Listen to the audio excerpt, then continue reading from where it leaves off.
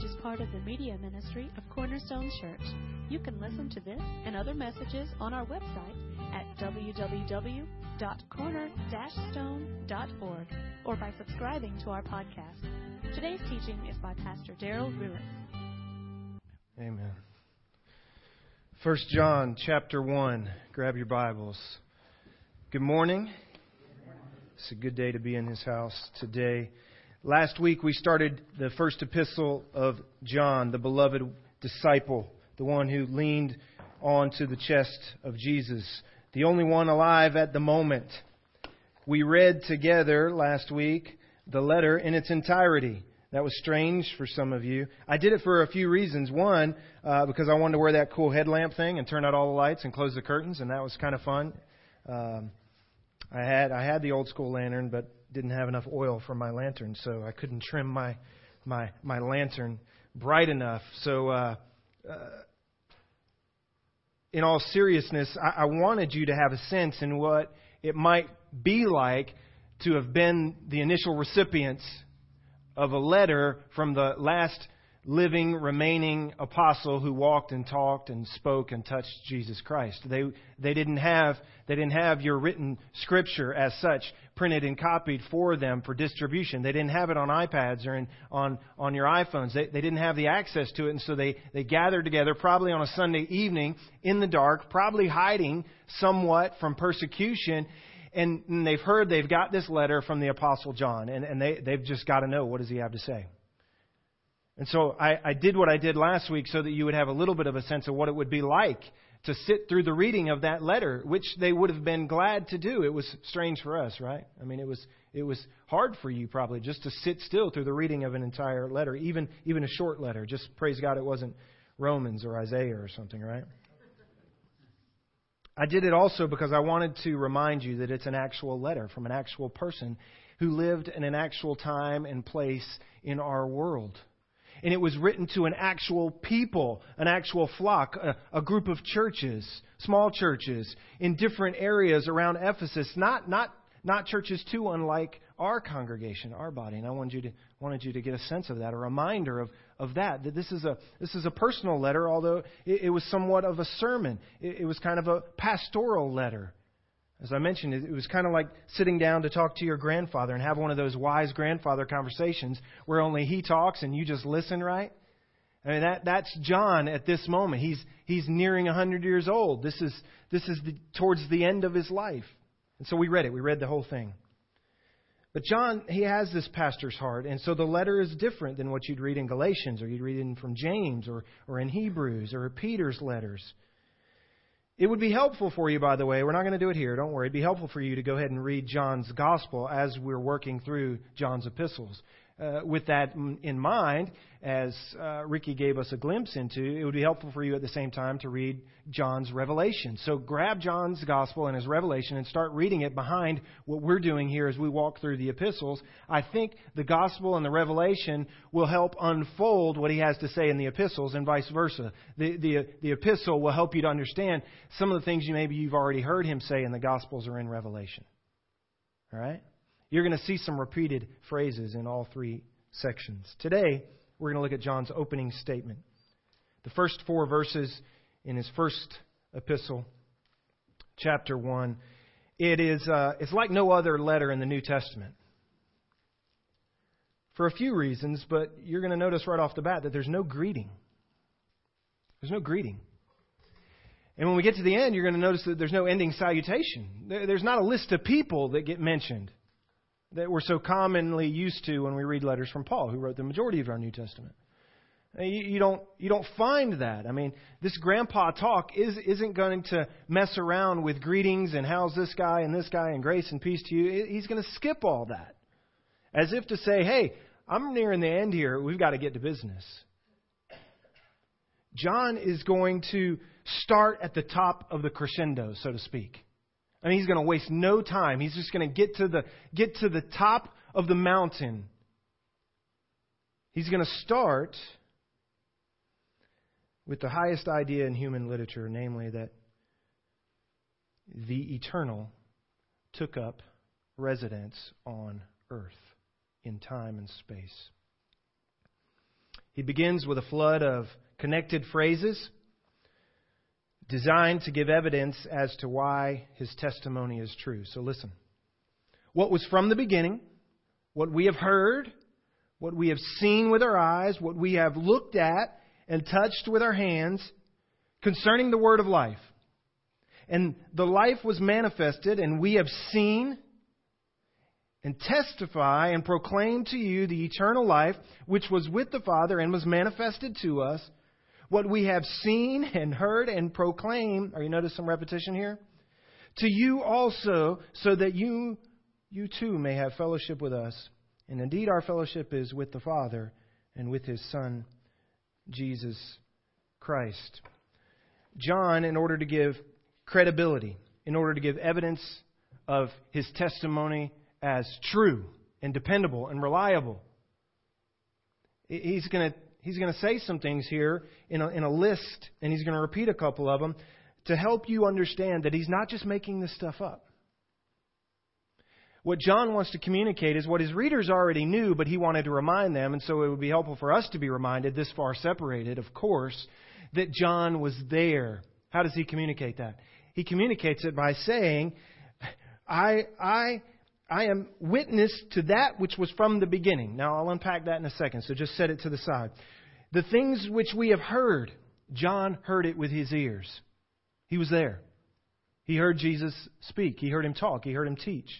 The things which we have seen with our eyes, as if you could see any other way. He just wants to make absolutely clear. I saw it. I was there. I witnessed it. I didn't just hear it, and it wasn't just hearsay, lest anyone be confused. I actually saw it with my eyes, which we have looked upon. Now that seems a little redundant. He's already said that he's seen it, but now he says we looked upon. What you need to know in the Greek is that it's a completely different word. I'll not bore you with the word differences, but here's why it's cool is because he said in the first word, I see it, and that just means to look at it. And you can look at something and not really understand it, right? But then he goes on and he uses a whole other word, and that's why it's translated in your translation, probably something a little different, like he looked upon, or he gazed upon, or he beheld. It's a different idea. What it means there is that I didn't just see it, but I looked at it as if to say I understood what I saw. Have you ever met a blind person and them ask you if they can look at your face? You may have had that. You catch the oddity of that phrase? A blind person asking you if they could look at your face.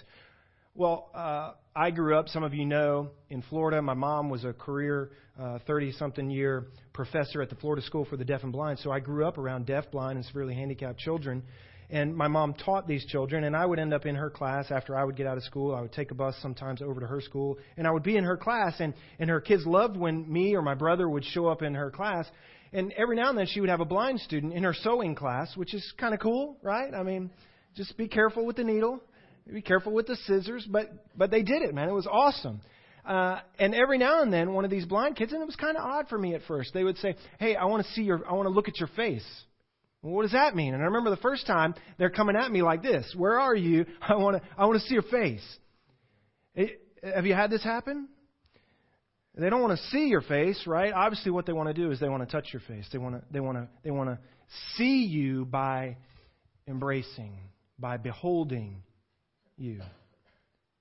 Now, if you can kind of understand where that comes from, then you might have a better idea of what John's talking about here when he says for the second time, I've not just seen it with my eyes, but I've looked upon it. As if to say, I've looked deeply into it. I've gazed upon it. I've tried to figure it out. I've tried not to just see it in passing, but to really understand it. And it's this idea of reaching out and touching Christ's face, to see Him with our hands even. And he goes even further and he says, I didn't just see Him, I didn't just hear Him, I didn't just behold Him or gaze upon Him deeply, but I touched Him with my very hands. And several of us did. I'm one of those guys.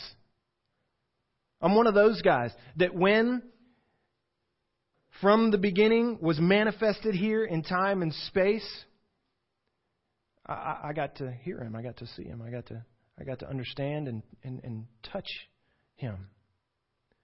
Certainly, John has in mind here when Jesus came back from the dead and He showed himself to the apostles and to many witnesses, Jesus would say, don't just look at me, but see in a sense of touching, behold my scars. It's me. Certainly John probably has that in mind.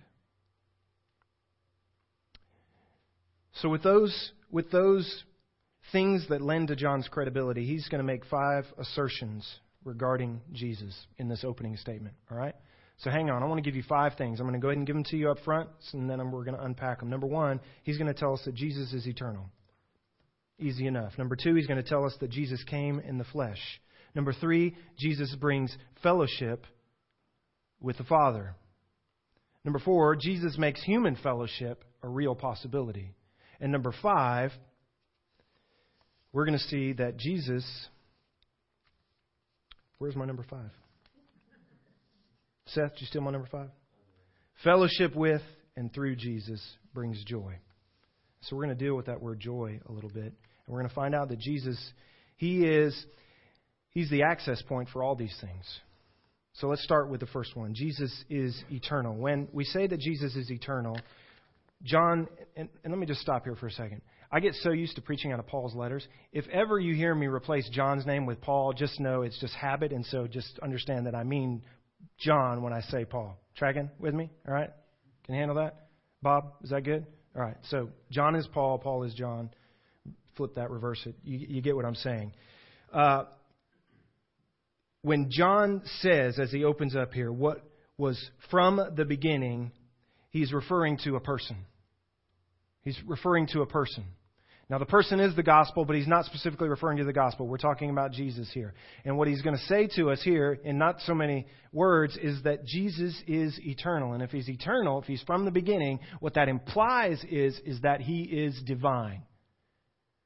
Jesus is divine. We get this most clearly in verse 2. The life was made manifest, and we saw it and testified to it and proclaimed to you the eternal life which was with the Father and was made manifest to us. He's going to say later in 1 John 5, 11 and 12, God gave us eternal life, and this life is in His Son. He who has the Son has life, and he who has not the Son of God has not life. And you remember these words from John's Gospel that closely parallel. In the beginning was the Word, and the Word was with God, and the Word was God. He was in the beginning with God. All things were made through Him, and without Him nothing that was made was made. John 1. Jesus is the one we're talking about, who was from the beginning. He was in the beginning. He's not created. He wasn't made. He wasn't a part of creation. He was prior to creation. Jesus is eternal. That means He comes before all time and space. He was there at the beginning when things were created. Did you know that about Jesus? I mean, you knew that about the Father. You knew that about God. But did you know that about Jesus? That Jesus isn't a New Testament creation. That Jesus didn't come to exist at His birth to Mary and Joseph. He came to exist in the flesh at His birth in Mary and Joseph. But He had always been. Jesus was from the beginning. So Jesus is eternal, i.e., therefore, He is divine. In the beginning was the Word, and the Word was with God. He has always been there. Number 2, Jesus came in the flesh. So the first one, we get that. And John's readers would have got that. That was a little bit of a given. It was an assumption that Jesus was eternal. He was divine. And that was granted on many occasions to the churches that John was writing to. That wasn't the point of argument. What was the point of argument was, number 2, that Jesus came in the flesh. That the eternal came to the here and the now. To right where you and I are. The eternal becomes visible. That was a problem in John's day. It's a problem in our day. The fact that Jesus appeared from eternity now in the flesh was a problem. How He appeared, John makes clear, doesn't he? In verse 1, that which we have heard, that which we have seen with our eyes, which we have looked upon and touched with our hands. He came in in other words, the flesh. Flesh and blood, so that we can see Him, hear Him talk, embrace Him, follow Him, talk to Him, lean upon His shoulder. He was here. And John was writing this letter in great part, to refute those who were in the churches around John that he was shepherding, who were saying that Jesus, while He might have been God, He certainly couldn't have come in the flesh, because they had a real problem with the flesh. Another sermon later on in this epistle. Suffice it to say right here, right now, that John wants us to know that Jesus actually came in the flesh. I saw Him, I heard Him, I spoke with Him. I didn't just see Him, but I embraced Him and I touched Him with my very hands. He was actually here. It wasn't just a figment of my imagination, and He wasn't just a spirit that came from heaven and visited that wasn't in a real body. No, He was really here, real deal, in the flesh. This is His primary concern. He would say in his second epistle, in verse 7, many deceivers have gone out into the world, men who will not acknowledge the coming of Jesus Christ. But he gets more specific than that. He's going to say, men who will not acknowledge the coming of Jesus Christ in the flesh. Such a one is the deceiver and the Antichrist. In 1 John 4:2, later on in our first letter, by this you will know the Spirit of God. Every spirit which confesses that Jesus Christ has come, but not just has come in the what? Flesh, is of God. And every spirit which does not confess is not of God. So Jesus was not only eternal. John puts that out there right at the beginning. This is what I'm talking about. What I witnessed was from the very beginning, from the Father, from way back. But not only that, He came here so that I could see Him, touch Him with my own hands. He was here in the flesh. He became flesh and dwelt among us. Number 3, Jesus, John would contend in these very first opening verses, it's through Jesus that we gain fellowship with the Father. It's through Jesus that koinonia with the Father becomes available. The last part of verse 3 makes this clear. Our fellowship is with the Father and with His Son, Jesus Christ. And so John believes that this word of life has brought access now to have fellowship not only with Him, but with the Father. And he wants that to be understood right from the beginning. Jesus is the remedy to our break in fellowship with God. He is the bridge to that break. He Himself bridges the gap. He restores koinonia between us and not just He, the Son, but us and the Father. All right. Fellowship is, you know the word koinonia. I've already mentioned it now a couple times. If you need a definition for it, here's a helpful one. Koinonia, fellowship, is a personal experience of sharing something significant in common with another. A personal experience of sharing something significant in common with another. Here's what Jesus is able to do. And here's what John testifies that Jesus is capable. The one from eternity now in the flesh is able to repair the gap between us and God, that break that our sin brought to our fellowship with our Creator. Jesus is able to repair that koinonia. And now we can have a personal experience sharing something significant in common with not just another, but with our Creator. Jesus restores that. Jesus puts us back on common ground with the Father. So Jesus is eternal. He came in the flesh. By that, He restores fellowship with the Father, but He says something else interesting. We don't just get fellowship with the Father and with the Son. Via Jesus Christ, we get real fellowship now with humanity. The older you get, the more difficult it is to make real friends, isn't it? To really get in deep relationships, isn't it? I gave you the end of verse 3, but look back at the beginning of the verse. That which we have seen and heard, we proclaim also to you, so that you may have fellowship with, what is it? Us. So that you may have fellowship with us.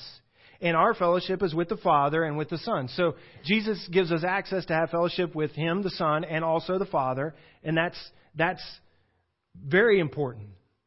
But notice that in these initial verses, John makes it absolutely clear that one of the things that Jesus has restored or given us opportunity for via Jesus is that we can now have true, real fellowship, koinonia, with one another.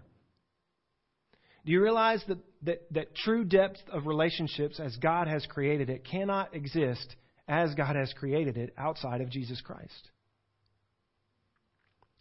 There's nothing like true fellowship among believers. If you think about it, it actually transcends family relationships. Some of you have relationships in this body of Christ or in other bodies of Christ that you've been a part of that are closer than your actual blood family relationships. And it's not just because they're weird and they're like Cousin Eddie and you don't like them and they borrow money from you, right? I mean, that contributes to it sometimes. But I'm talking about even the good relationships, right? Do you have some of these good family relationships that are still not on the level that you would put with some of the relationships you have here in a church family? Why is that? It's because only in Christ can koinonia actually exist. Only in Christ can true fellowship between even human beings actually exist. Now, you knew that about you and your relationship with the Father, that you needed repair, and that koinonia could only happen via Jesus Christ, the one who goes between divine and human flesh, right? Because He was both. And so He can do that. And so we got that. But did you know that Jesus Christ restores or gives opportunity for us to have actual fellowship with one another? And I don't care how close you are to some of your family members. Listen, you will never be as close to them outside of Christ as you could be inside of Christ. There's something about sharing the common bond of your conversion that brings this unspoken unity, kinship and brotherhood and sisterhood and family. That's why we push so hard here at Cornerstone that this is Cornerstone Church family. We're a church family. Why? Because some of you realize that these are the people you can depend on and that understand and that get it.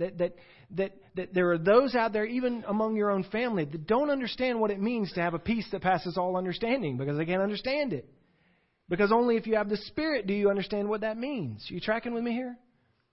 Jesus creates this situation where now we can have a relationship and a fellowship, a koinonia, that is impossible outside of Jesus Christ. I hope you're finding it. I hope you're finding it here.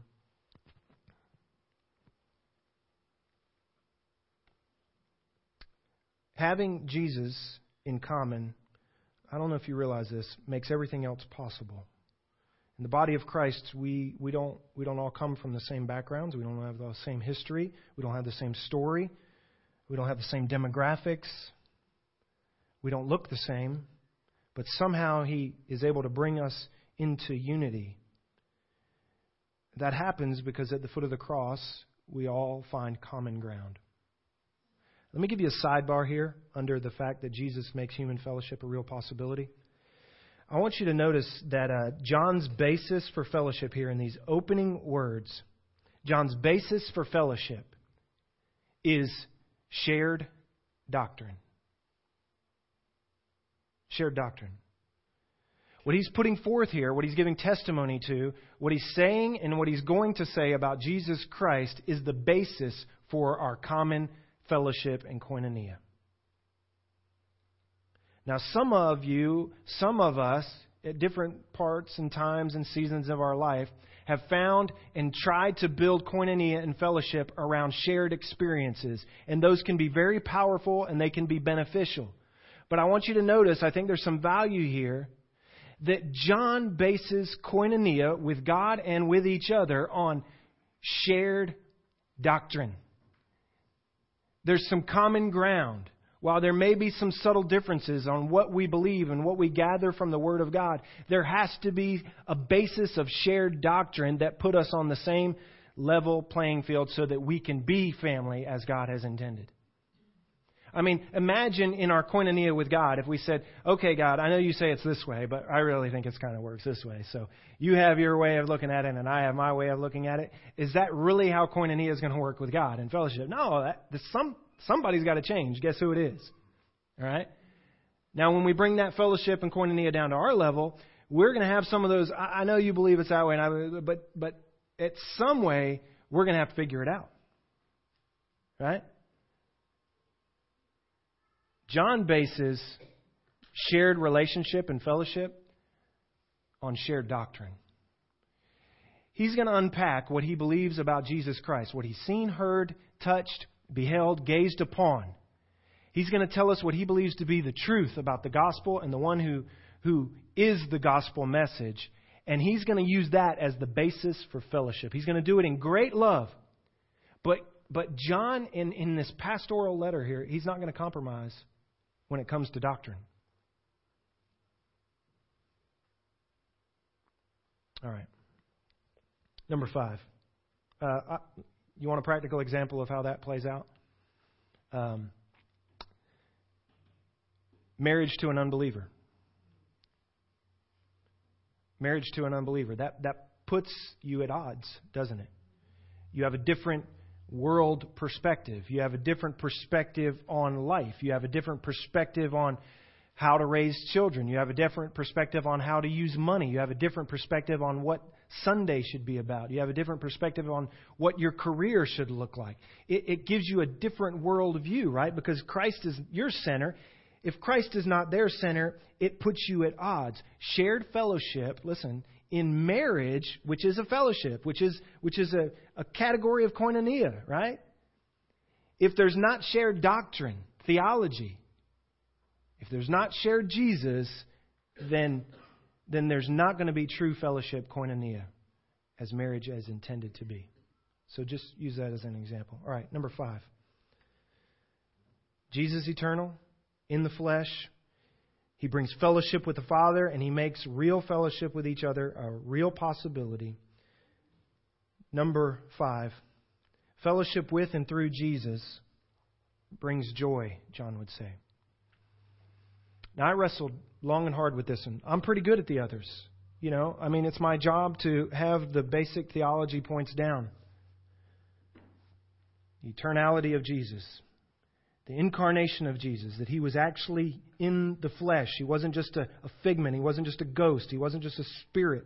He was here. And I know why that's important. That He restores fellowship with the Father. I get that. That He restores and makes possible real fellowship with one another. That's a given for me. I understand that. I'm going to confess to you right now that where I'm most anxious for the Spirit to speak to us as we go through these epistles is in this 3-letter word, joy. And that John would put it forward as something that God wants for us, and that it would be so important that He would put it right here in the start. At the crescendo of his letter, he's going to start with joy. John asserts that fellowship with and through Jesus, so our fellowship with Jesus and the Father, and fellowship that comes through Jesus to the Father and with each other, that fellowship brings joy. And so my question is, John, how does that work? How does that work? He wants something for us, doesn't He? It's clear. And we are writing this, that our joy may be complete. It's a selfish desire, but it must be a godly desire. It must be something that the Father wants for us, that John would communicate it in his Word. And we are writing this that our joy may be complete. I struggle here because not every day is full of joy. How about you? Anybody want to testify that they have seen and heard and touched that? My concern as I prepare to preach this point in particular is that some of you might take this to mean that John's life was devoid of trouble or struggle or pain or disappointment or sickness or strife or tears. That's not true. We know it's not true. Please do not walk away today and either dismiss this letter or discount your own faith, because joy isn't how you would describe your daily living. Let me say that again, because I worry about this. I could blow through a 30-minute sermon and I could say a bunch of stuff, and you could leave here and you could completely just dismiss it, and my concern is not that you would dismiss anything that I would say, but you would dismiss any section of God's Word, and you would even subconsciously say, well, that's just irrelevant, and I don't receive that because that just can't be right. And so let me say again, do not leave this place and dismiss this portion of Scripture or discount your own faith because your joy in your daily living is not how you would summarize life. John's intent, I think. Listen. Here's what I think John's intent is as I wrestle with this. Is to say that there is a well of refreshment for our most desperate lives found in Jesus. The one who has come from eternity into time, lived in the flesh like our own flesh, and surely felt human pain and anguish and disappointment and shed tears himself. I think John would have us to know that that one who was from the beginning, who came in actual flesh, and aren't we glad he did, the one who came in the flesh and dwelt among us, is the only way that we can find joy in this world. I think John is right there with us, so that we don't have to leave this passage and say, this guy doesn't know what he's talking about.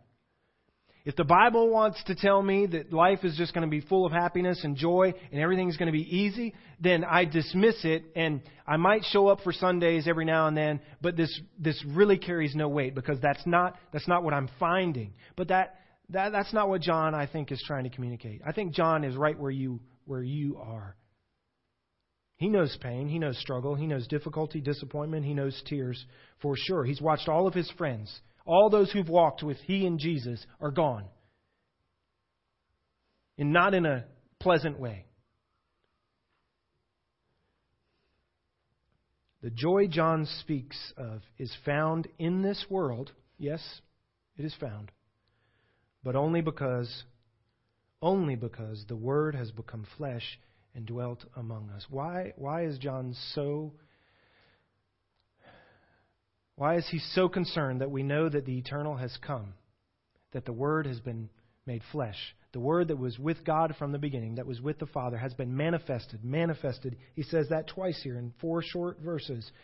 Why is he so concerned that we understand that the eternal has actually come in flesh and blood? I think in large part it's so that we are comforted. And so that we understand that joy is found through Jesus. And through Jesus, perhaps, I would argue, only. I'm aware that joy might seem like an offensive subject to some of you right now. Right now.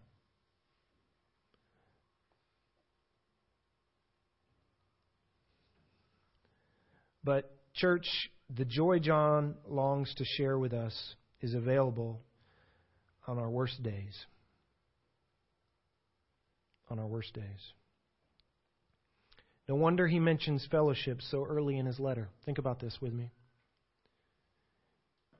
If you're going to start with such a high idea as the incarnation, the eternal becoming flesh, why is it that he jumps straight to fellowship? Why is it that he's written this so that we might have joy via fellowship with God and each other? Why does fellowship get put in these initial top level, pinnacle, top of the theological mountain verses? Why is it? I think it's because he gets that joy is only found in Jesus and only is played out in those relationships. Let me say it differently. How many of you can testify that the only respite of joy you have some days is in God and or among those who love God alongside you? And isn't it true that without fellowship, you're going to be left on your own trying to muster up some joy? I think what John is intending to communicate is that the eternal became human. The divine became flesh. And it's a good thing he did. And if you want to say that he didn't, you're gonna mess some stuff up. Because I need my Jesus to be flesh and blood. I need him to have known pain and suffering and disappointment and heartache and illness and brokenness of body. I need him to have known those things. Because there are some of my days, and sometimes you might feel like those days are more often than not, where the only joy you find is in Jesus Christ. Or in those who are following Jesus Christ alongside you. I hope you're finding that in fellowship. That sometimes joy only comes with those who are loving God through the thick and thin, just like you are. Jesus is eternal. He's flesh and blood. He brings fellowship with the Father. He makes fellowship with the brethren real and possible. And via that fellowship, we get to experience joy. Psalm 16, 1 through 3 says this. Just listen. Preserve me, O God, for in you I take refuge. Ever had that day? I say to the Lord, you are my Lord. I have no good apart from you. As for the saints in the land, they are the excellent ones, in whom is all my delight. That's the Word of God. That's the Word of God. Where does our joy, our hope, our encouragement come from? From the eternal becoming flesh and dwelling among us. We have fellowship with the Father, and we have fellowship with one another, and we can experience joy in Him and with each other, and God has designed it that way. How else could it be biblical that God would allow the writer of Psalms to say, as for the saints in the land, they are the excellent ones, in whom is all my delight. God intends for us and has designed it that we would delight in Him through each other and along with each other, alongside one another, holding each other up. God has designed it that we would delight in Him with each other. That's a lot for John in 4 verses, isn't it? And he starts big. He starts big. The eternal from the beginning became flesh, true fellowship and joy. What happens when you pull one of these pieces out? Does it all fall apart? It does. What happens if you say Jesus didn't really walk in human flesh? Does that matter? It does. The whole thing crumbles. I watched a movie yesterday, 12 Years a Slave. Have you seen this? Based on a true story. It's got some mixed reviews. The one thing I'll say about it is that after I watched it, I came away feeling like it more than any other period piece that I've seen, it gave a picture of what true humanity at that moment must have been like and felt like. It's the true story of a slave written or based upon a book by the same name. A guy named Solomon gets kidnapped and becomes a slave for 12 years. He's trying to fight to get back to his family. Free in the north, kidnapped and brought to the south. History tells us that he was one of the only few slaves kidnapped from the north as a free man that escaped from his slavery in the south. He wrote a book. They made a movie about it, 12 Years a Slave. And I was watching it last night as I was finishing up this sermon. And there were a couple parts that struck me as relevant to our sin and to the way we approach even Jesus Christ. Master Epps was Solomon's third, I think, master in his 12 years of slavery. Would be his final master. Master Epps gets confronted by a white northerner who didn't believe slavery was righteous or justifiable. And the master, when confronted, the guy asks him, he says, you're concerned about me and my well-being. He was doing some work on his house. He says, but I think it's kind of funny that you have no concern for the state of your own laborers. And Master Epps just kind of pauses and chuckles, and he says, they aren't hired help. They are my property. They aren't hired help. They're my property. They're something else. They're something different. As if to say they're not human. He goes on to compare them, in fact, to animals, baboons specifically. And as you think about slavery here in our nation in particular. The justification for slavery, at least the justification that was used to sear the conscience of those who participated in it, the justification was, if I eliminate their humanity and consider them merely as property, then I can justifiably, in my own seared conscience, do with them whatever I want to do with them, because they're not human. Later on, while whipping a female slave, Solomon cries out in the female slave's defense, "Somewhere in eternal justice you will answer for this sin, Mr. Epps."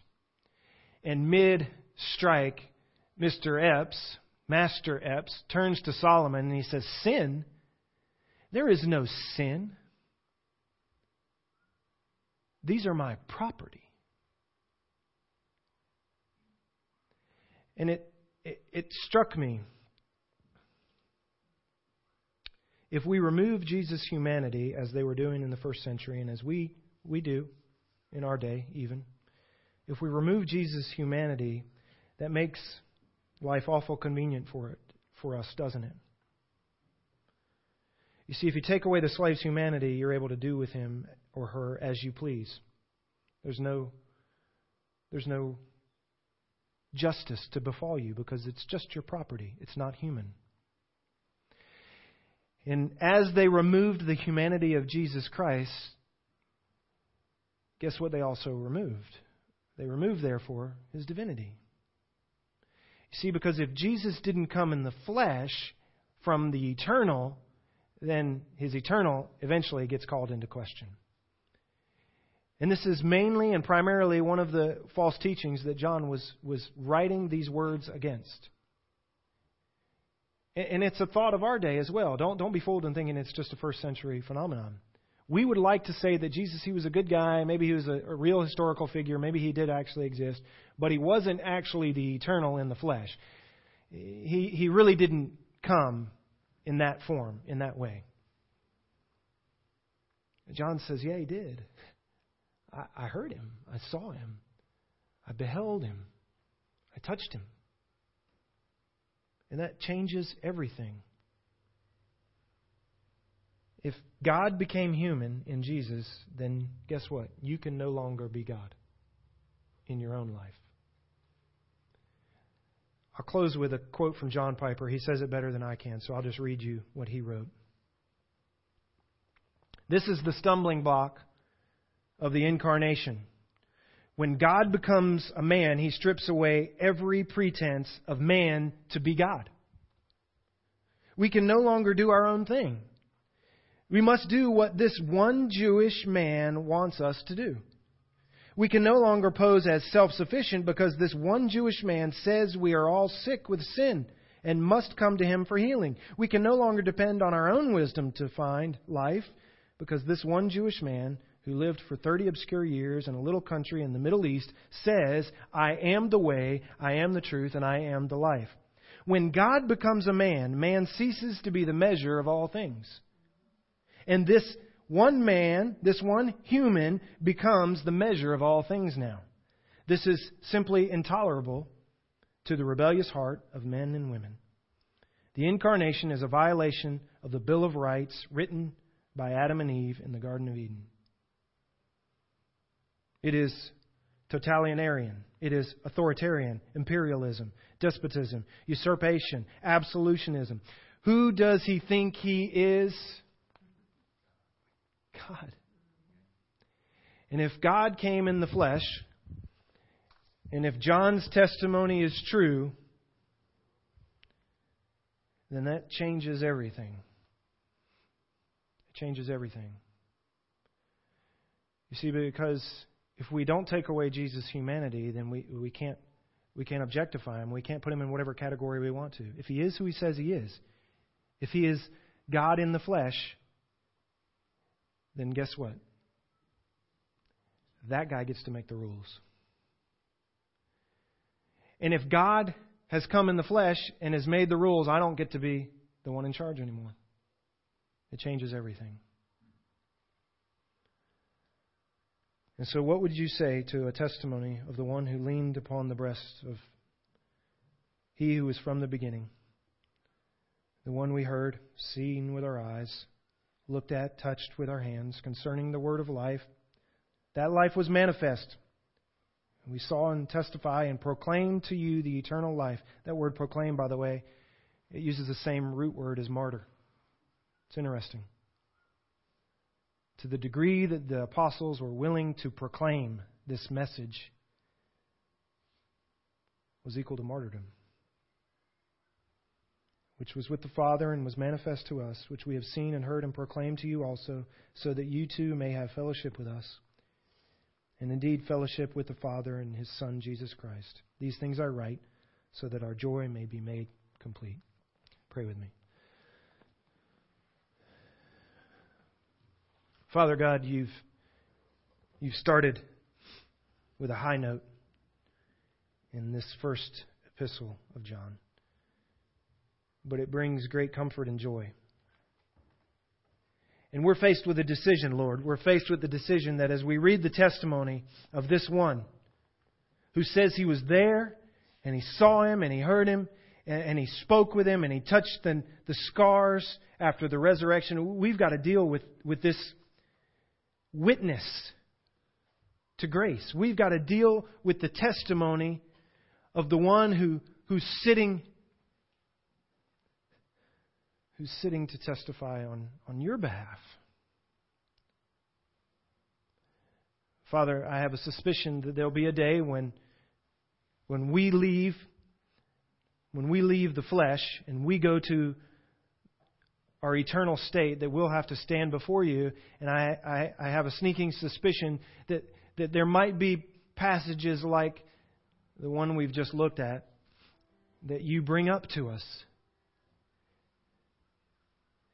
And there might be a moment where you ask us, what did you do with what my servant, what my witness said? Father, this pastor's prayer is that those who are under the hearing of your word this morning would run to Jesus, the eternal, who was made to be flesh and dwelt among us, who took on sin, who climbed upon the cross, who willingly died to pay our debt of sin, and then rose again to show that death and the grave could be conquered, and that he was who he says he was. The prayer of this pastor for those under the hearing of these words this morning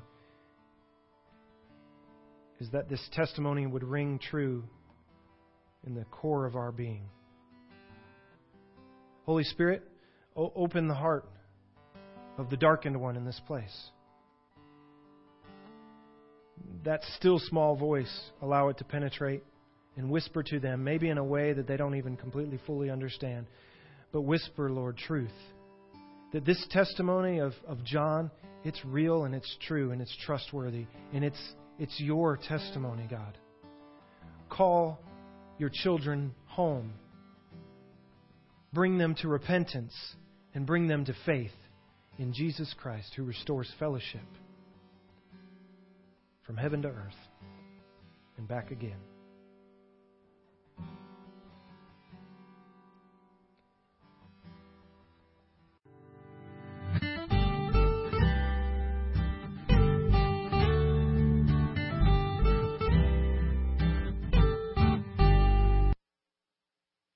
Thank you for listening today.